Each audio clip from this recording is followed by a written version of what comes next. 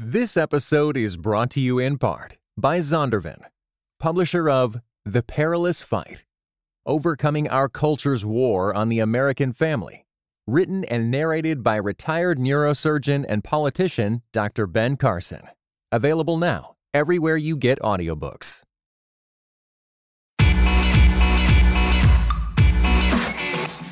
Hey everyone, you're listening to Quick to Listen.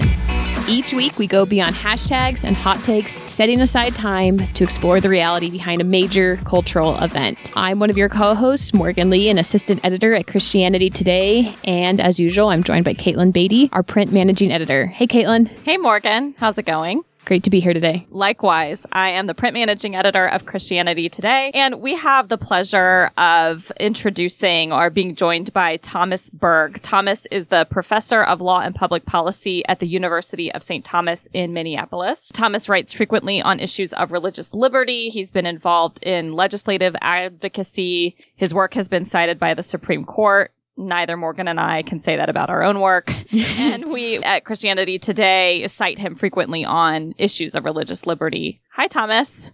Hi, both of you. It's great to be here. And you can call me Tom. Tom, I will do that. And I just wanted to throw this out really quickly. I saw in your bio, this is not what I would have expected from a religious liberty scholar, but that you collaborate on musical comedy shows with your wife, who is a playwright, and you perform in the Twin Cities Gilbert and Sullivan Company. That is really awesome. Thank you. Yeah, it's a lot of fun. We won't make you sing for us today. Well, that's probably a good idea. Okay. Thanks for being with us. So most of the topics that we discuss on the show are complex and kind of contentious. And believe it or not, this week is not an exception. But we're going to be doing our best to acknowledge all these tensions and then work them out as we can. And kind of just like thoughtfully consider how Christians should respond. And so over the past month, we've seen a lot of conservatives, many of them Christians, and LGBT rights advocates fight over legislation in several different states that proponents of these bills say would guarantee the rights of people of faith to make hiring and employment decisions based on their faith. While opponents of these bills, who are primarily LGBT rights advocates and progressives, have argued that some of these decisions would be used as a license to discriminate against a class of people. So here at CT, we recognize that evangelicals hold a variety of positions on these issues, but we're really looking forward to getting the perspective of someone who has done a lot of religious liberty law on this stuff. So to start this conversation, we're going to go where we always go, which is starting really short, and do a gut check from everyone. So guys, you have 140 characters to kind of tell us how you're feeling at a very visceral level about some of this legislation. Tom, can I send that to you first? Sure. It's possible to protect the rights of both religious Christian conservatives or religious conservatives and same-sex couples. There are ways to do it. It requires political will, and we don't see that political will at this point. Caitlin? Yeah, I think my gut check on these issues is kind of a perpetual sadness, because I think, unlike Tom, I don't know if there is political will on either sides of the debate to form a compromise. And I think these bills are used to really polarize people against each other, and that makes me sad. My gut reaction is, here we go again, but question mark. Because I'm wondering, again, per what you guys are saying, if there's potentially a different outcome, or there is a potential for a different outcome in something that looks very similar to some of the arguments that have been kind of fought at the culture war level over the past couple of years. So, Tom, we've seen a lot of different legislation in the news lately, but not all this legislation is the same. There's been legislation that's been discussed in North Carolina, which is very distinct from the bill that was vetoed in Georgia. There's been legislation on the table in Missouri, and there was another law passed in Mississippi. So before I make too many assumptions about where our audience or even those of us in the room are at, I'm just wondering if you can help us kind of understand the scope of the legislation that's been in the news. Sure, and you're right. The devil is in the details in a lot of these things, so to speak, right? Mississippi's and Missouri's bills are religious freedom bills. By that, I mean that they allow an exception to anti-discrimination law for religious organization, or in some cases an individual with a sincere objection, religious objection to same-sex marriage. The critics say they go too far And that's a really important question, but it's a question about the scope of religious freedom, not whether there's a religious freedom issue at stake. North Carolina, on the other hand, is not a religious freedom law. And to lump them together is not accurate. The North Carolina law, it handled this problem by wiping out anti-discrimination laws protecting gays and lesbians, including basically the local laws in Charlotte and other cities in North Carolina. And by doing that, you protect not only the religious objector, but you protect someone with, any sort of reason for not hiring gays. Suppose I run a restaurant and I say, I won't serve gays and lesbians. I can't even come in the door because my customers don't like them. Well, the North Carolina law prevents a city from doing anything about that. That's not protecting religious freedom objections. So that doesn't deserve the title of a religious freedom law. And neither the critics of religious freedom laws nor folks on the religious conservative side should characterize North Carolina's law as a religious freedom law. Just to stop you really quickly, Tom, does that mean we should kind of table what's going on in North Carolina for the scope of this conversation, given that it's not directly about protecting the religious liberty rights of individuals or groups? We could talk about it as an example of one thing that Christian conservatives should not do. For me, there is at least a theoretical solution to these issues, and that is that you have anti-discrimination laws based on sexual orientation, but you have meaningful exceptions for religious organizations that have a religious objection so that they can continue to pursue their mission. Now, again, there are a lot of details on that, and I don't know that we can reach any consensus, but it is there as a possibility, and one state has done it, Utah, in recent months. But the whole effort to protect religious liberty in situations in which it's justified is tarred with much, much broader attempts that all get lumping together society. Right. So, Tom, I have a question for you just before we kind of get bogged down in some of what we call, us non-legal people may call legalese. No offense. So when we're talking about anti-discrimination laws, are those the same thing as non-discrimination ordinances? Yes. Anti-discrimination, non-discrimination, right. What is that, or what does that mean? So it can take various forms, but it's basically a law that makes it illegal to refuse to hire or to fire someone or to refuse to serve them or decline to serve them on certain specific grounds, typically race, sex, national origin, ethnic identity, and increasingly in recent years, sexual orientation and now gender identity have been added to the categories. Sometimes it's state law and sometimes it's a local law. So in some places you can find them where the state has actually passed these non-discrimination ordinances, but sometimes they only exist, right, at like the city or municipal level? Yeah, that's right. That's right. And often it's called a law at the state level and an ordinance at the local level, so that's kind of legalese.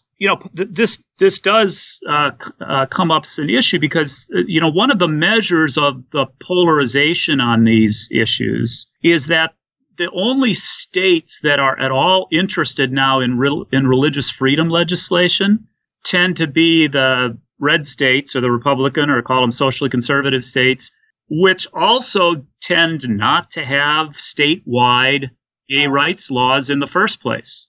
So the fear from the LGBT rights advocates side would be there are basically no protections for anybody in our community dealing on anywhere from like a local public business to an organization or business that they work for to housing. We're not protected. Is that kind of the fear coming from that side? That's right. But there's an irony in that because the lack of protection doesn't come from, in that sort of state, the lack of protection doesn't come from the religious freedom law, which creates an exception. It comes from the fact that there's no non-discrimination law statewide in the first place. Right. That's what leaves LGBT people unprotected. So again, the solution or the way in which it seems to me we have to go is moving towards civil rights protections for same-sex couples and relationships with religious exemptions. And it actually becomes ironic because the opposition to religious freedom bills ends up making it harder to get an anti-discrimination law passed in the first place. So Congress has been considering for several years whether to make employment discrimination against gays and lesbians illegal as a federal matter. And the Republicans have been, generally against that. But in the last few years, there have been, more Republicans who they're seeing the handwriting on the wall, so to speak, right? And so they're willing to do that. But at the same time, gay rights groups have said, we won't accept the exemptions that were previously proposed in this bill. They have to be much narrower than they have been proposed in the past. And so the Republicans say, well, I'm not going to support this bill without exemptions. So the result is we don't get anti-discrimination laws passed either. I'm going to potentially open up a can of worms, but that's what you do on a podcast, I guess. Do you think, Tom, just based on your own experience and reading and conversations with conservative Christians, that there is a political will from the conservative side to ensure anti-discrimination laws in the states? I just feel like I don't hear that many of my fellow Christians talking about the importance of those laws. And, right now in our political moment, obviously we care a lot about making sure our own rights are protected because we feel like under threat. But I'm just wondering if you sense kind of an interest among conservative Christians to ensure that there are some anti-discrimination laws. Well, I think it varies, and we know that there's a big demographic difference there between millennials and older folks. But so I think the openness is increasing. The numbers overall on people who support anti-discrimination laws is much, much higher than those who support same-sex marriage. People have the sense that gay people ought to be able to go into a business and not have to worry generally about being served. And the numbers are lower among evangelicals, but you see the same parallel phenomenon as in the general population, that there's more openness among young evangelicals. And we've heard Republicans say that they're willing to do this, to pass laws. Now, how seriously do you take that?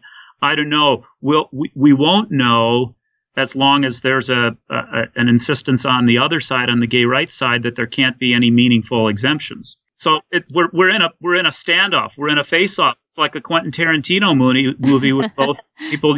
They got the guns right at each other's foreheads. Right. Yeah. That doesn't bode well for living together in the public square if our metaphor is a Quentin Tarantino film. Yeah. This episode is brought to you by smallgroups.com. Find everything you need to build, grow, and maintain a healthy, thriving small group ministry.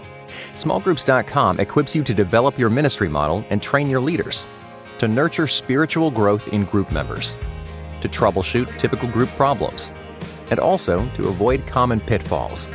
Whatever your role in developing life-changing community, we have resources for you. Visit smallgroups.com today.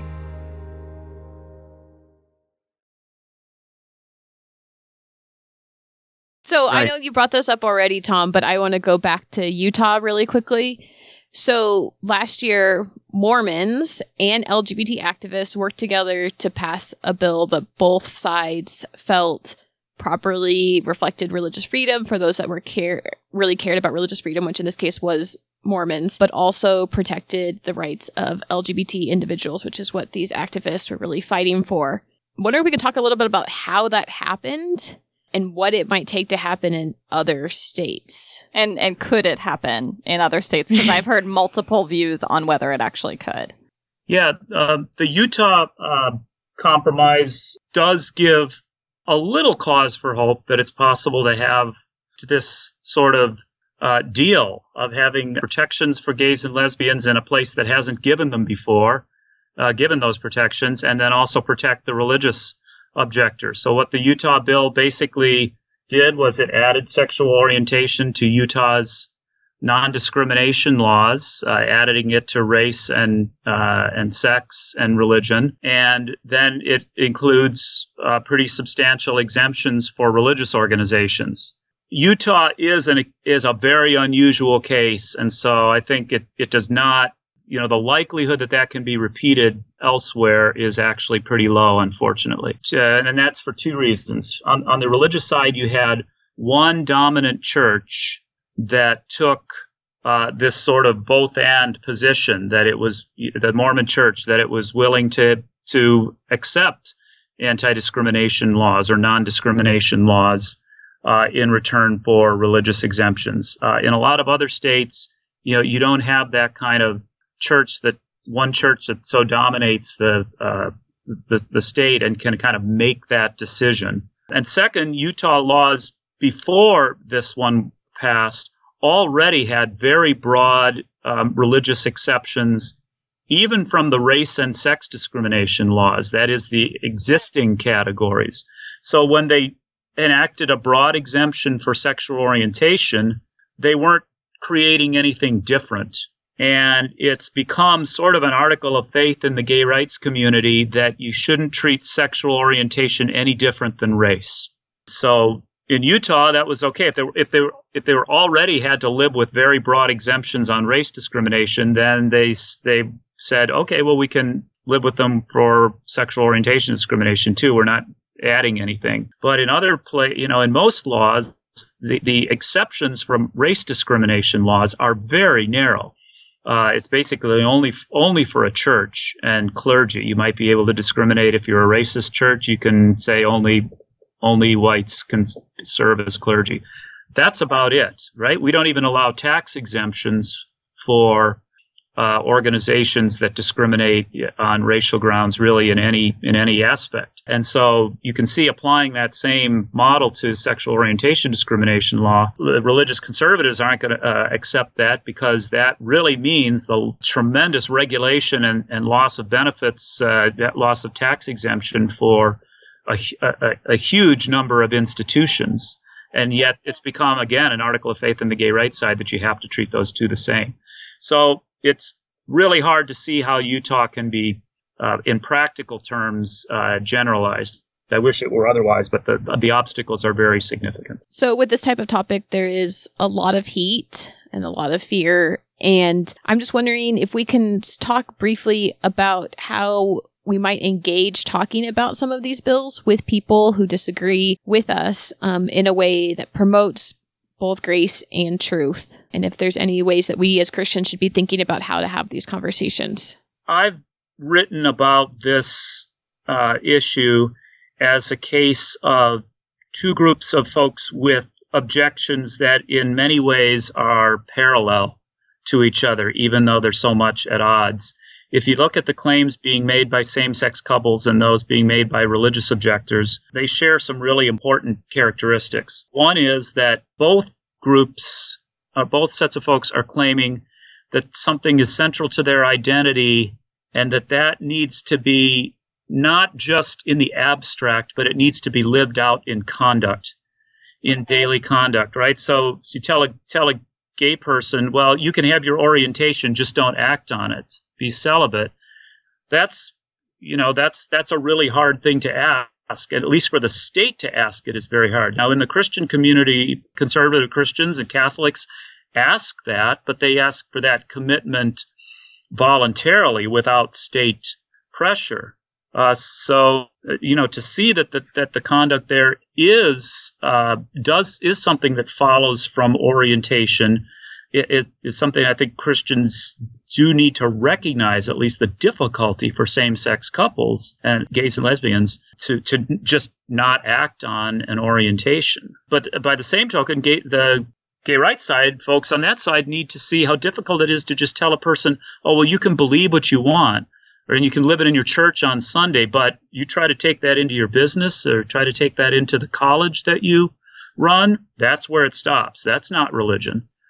So both sides, they make these arguments to each other that kind of undercut their own views, I think. And they also want to be able to do this not just in private, but in a public way. That's what same-sex marriage is about. It's about making a public commitment that the society recognizes. But the religious believer wants to make a public commitment too in the workplace and in in nonprofit service ministry, not just in the confines of the church sanctuary. Now, that doesn't begin to answer the questions about how to resolve these two claims, but if the two groups could have more sympathy for each other, perhaps by seeing some of the parallels, that's a way that I've been thinking about it. And I think for Christians, you can think of it that way as a matter of sympathy for others with whom we disagree. That doesn't mean you don't defend your own rights, but it does mean seeing some of the parallels in the other.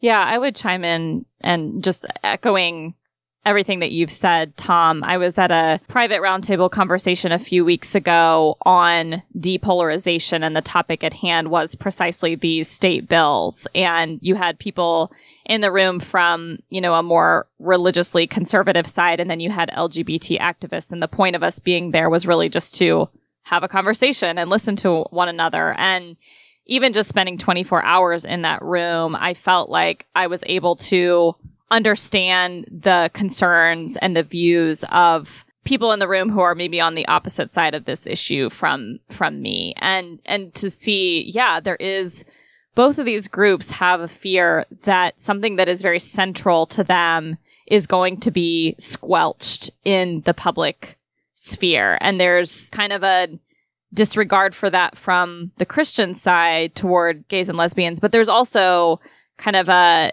misunderstanding from the other side towards Christians. And I think what Christians fear is a sort of privatization of their faith, that they will be made to kind of put their faith and their views in a tiny box that can only be expressed on Sunday morning or at small group, but won't have any effect in how they conduct themselves all the other days of the week. And I think evangelicals especially, we want faith to have a bearing on all of our life. And so to ask us to do things that kind of privatize our faith is very concerning. No, I think that's right. If we could get to the point of taking both claims seriously, then the question becomes, where do you draw the line?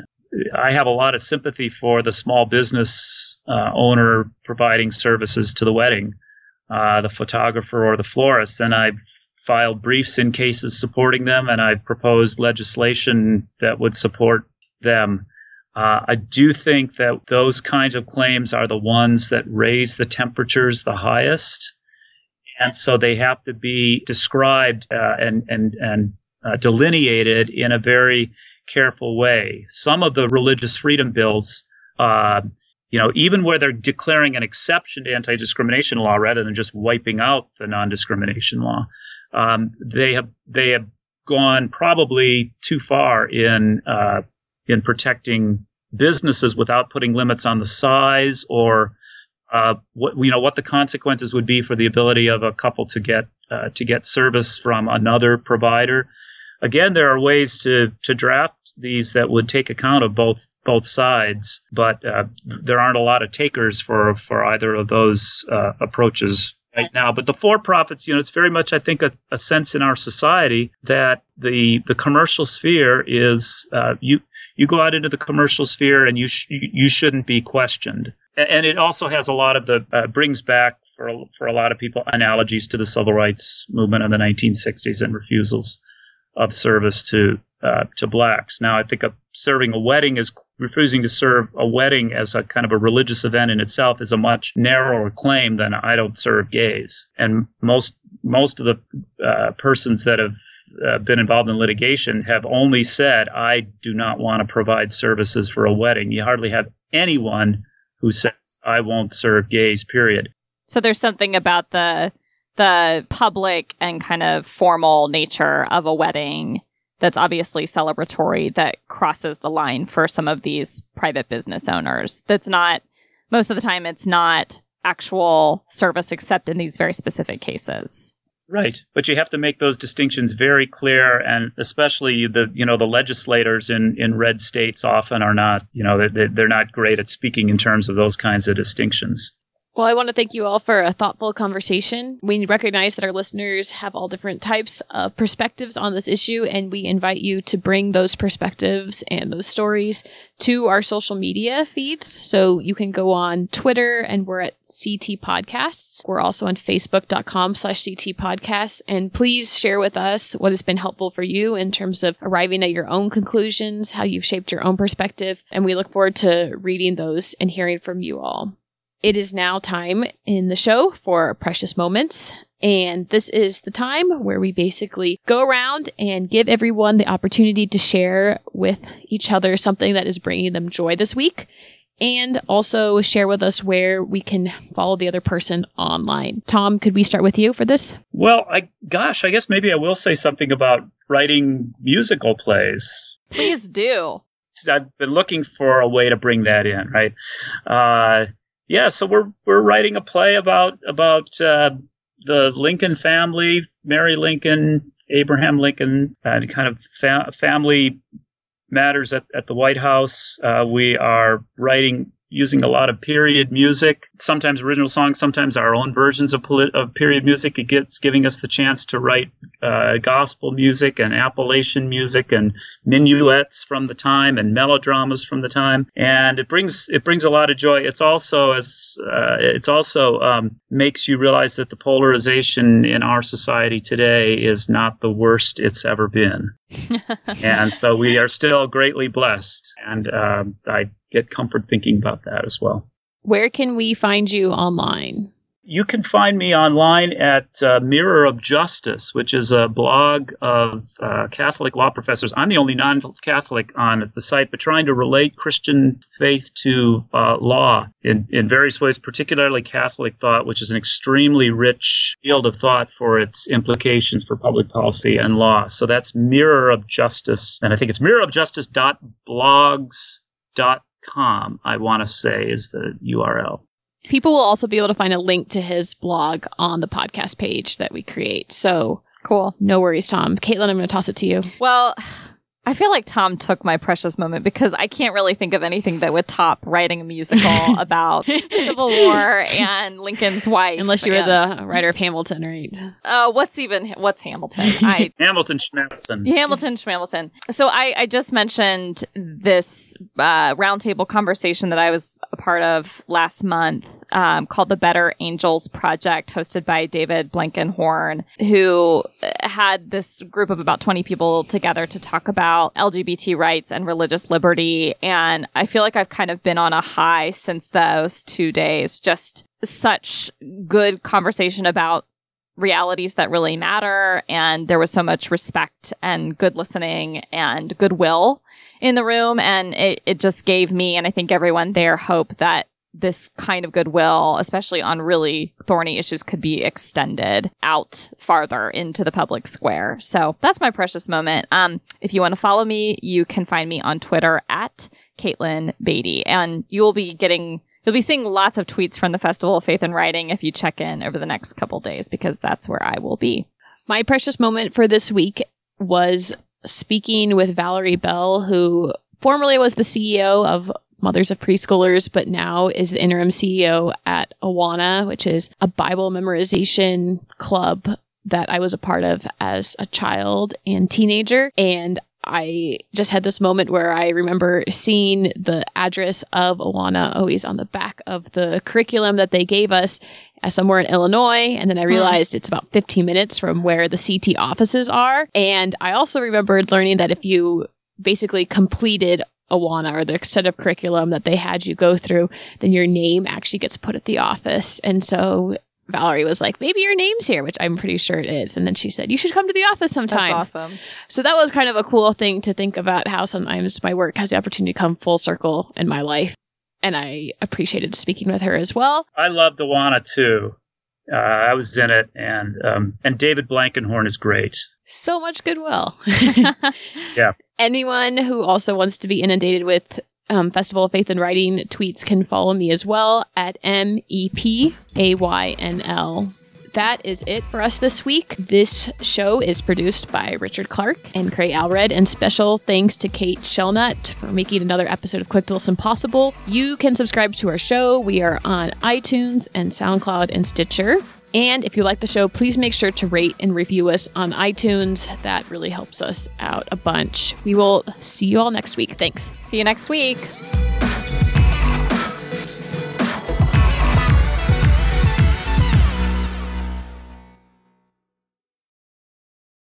This episode was brought to you in part by the Truce Podcast. The new season examines the connection between some evangelicals and the Republican Party with the help of world-class historians. Subscribe to Truce in your podcast app or listen at trucepodcast.com.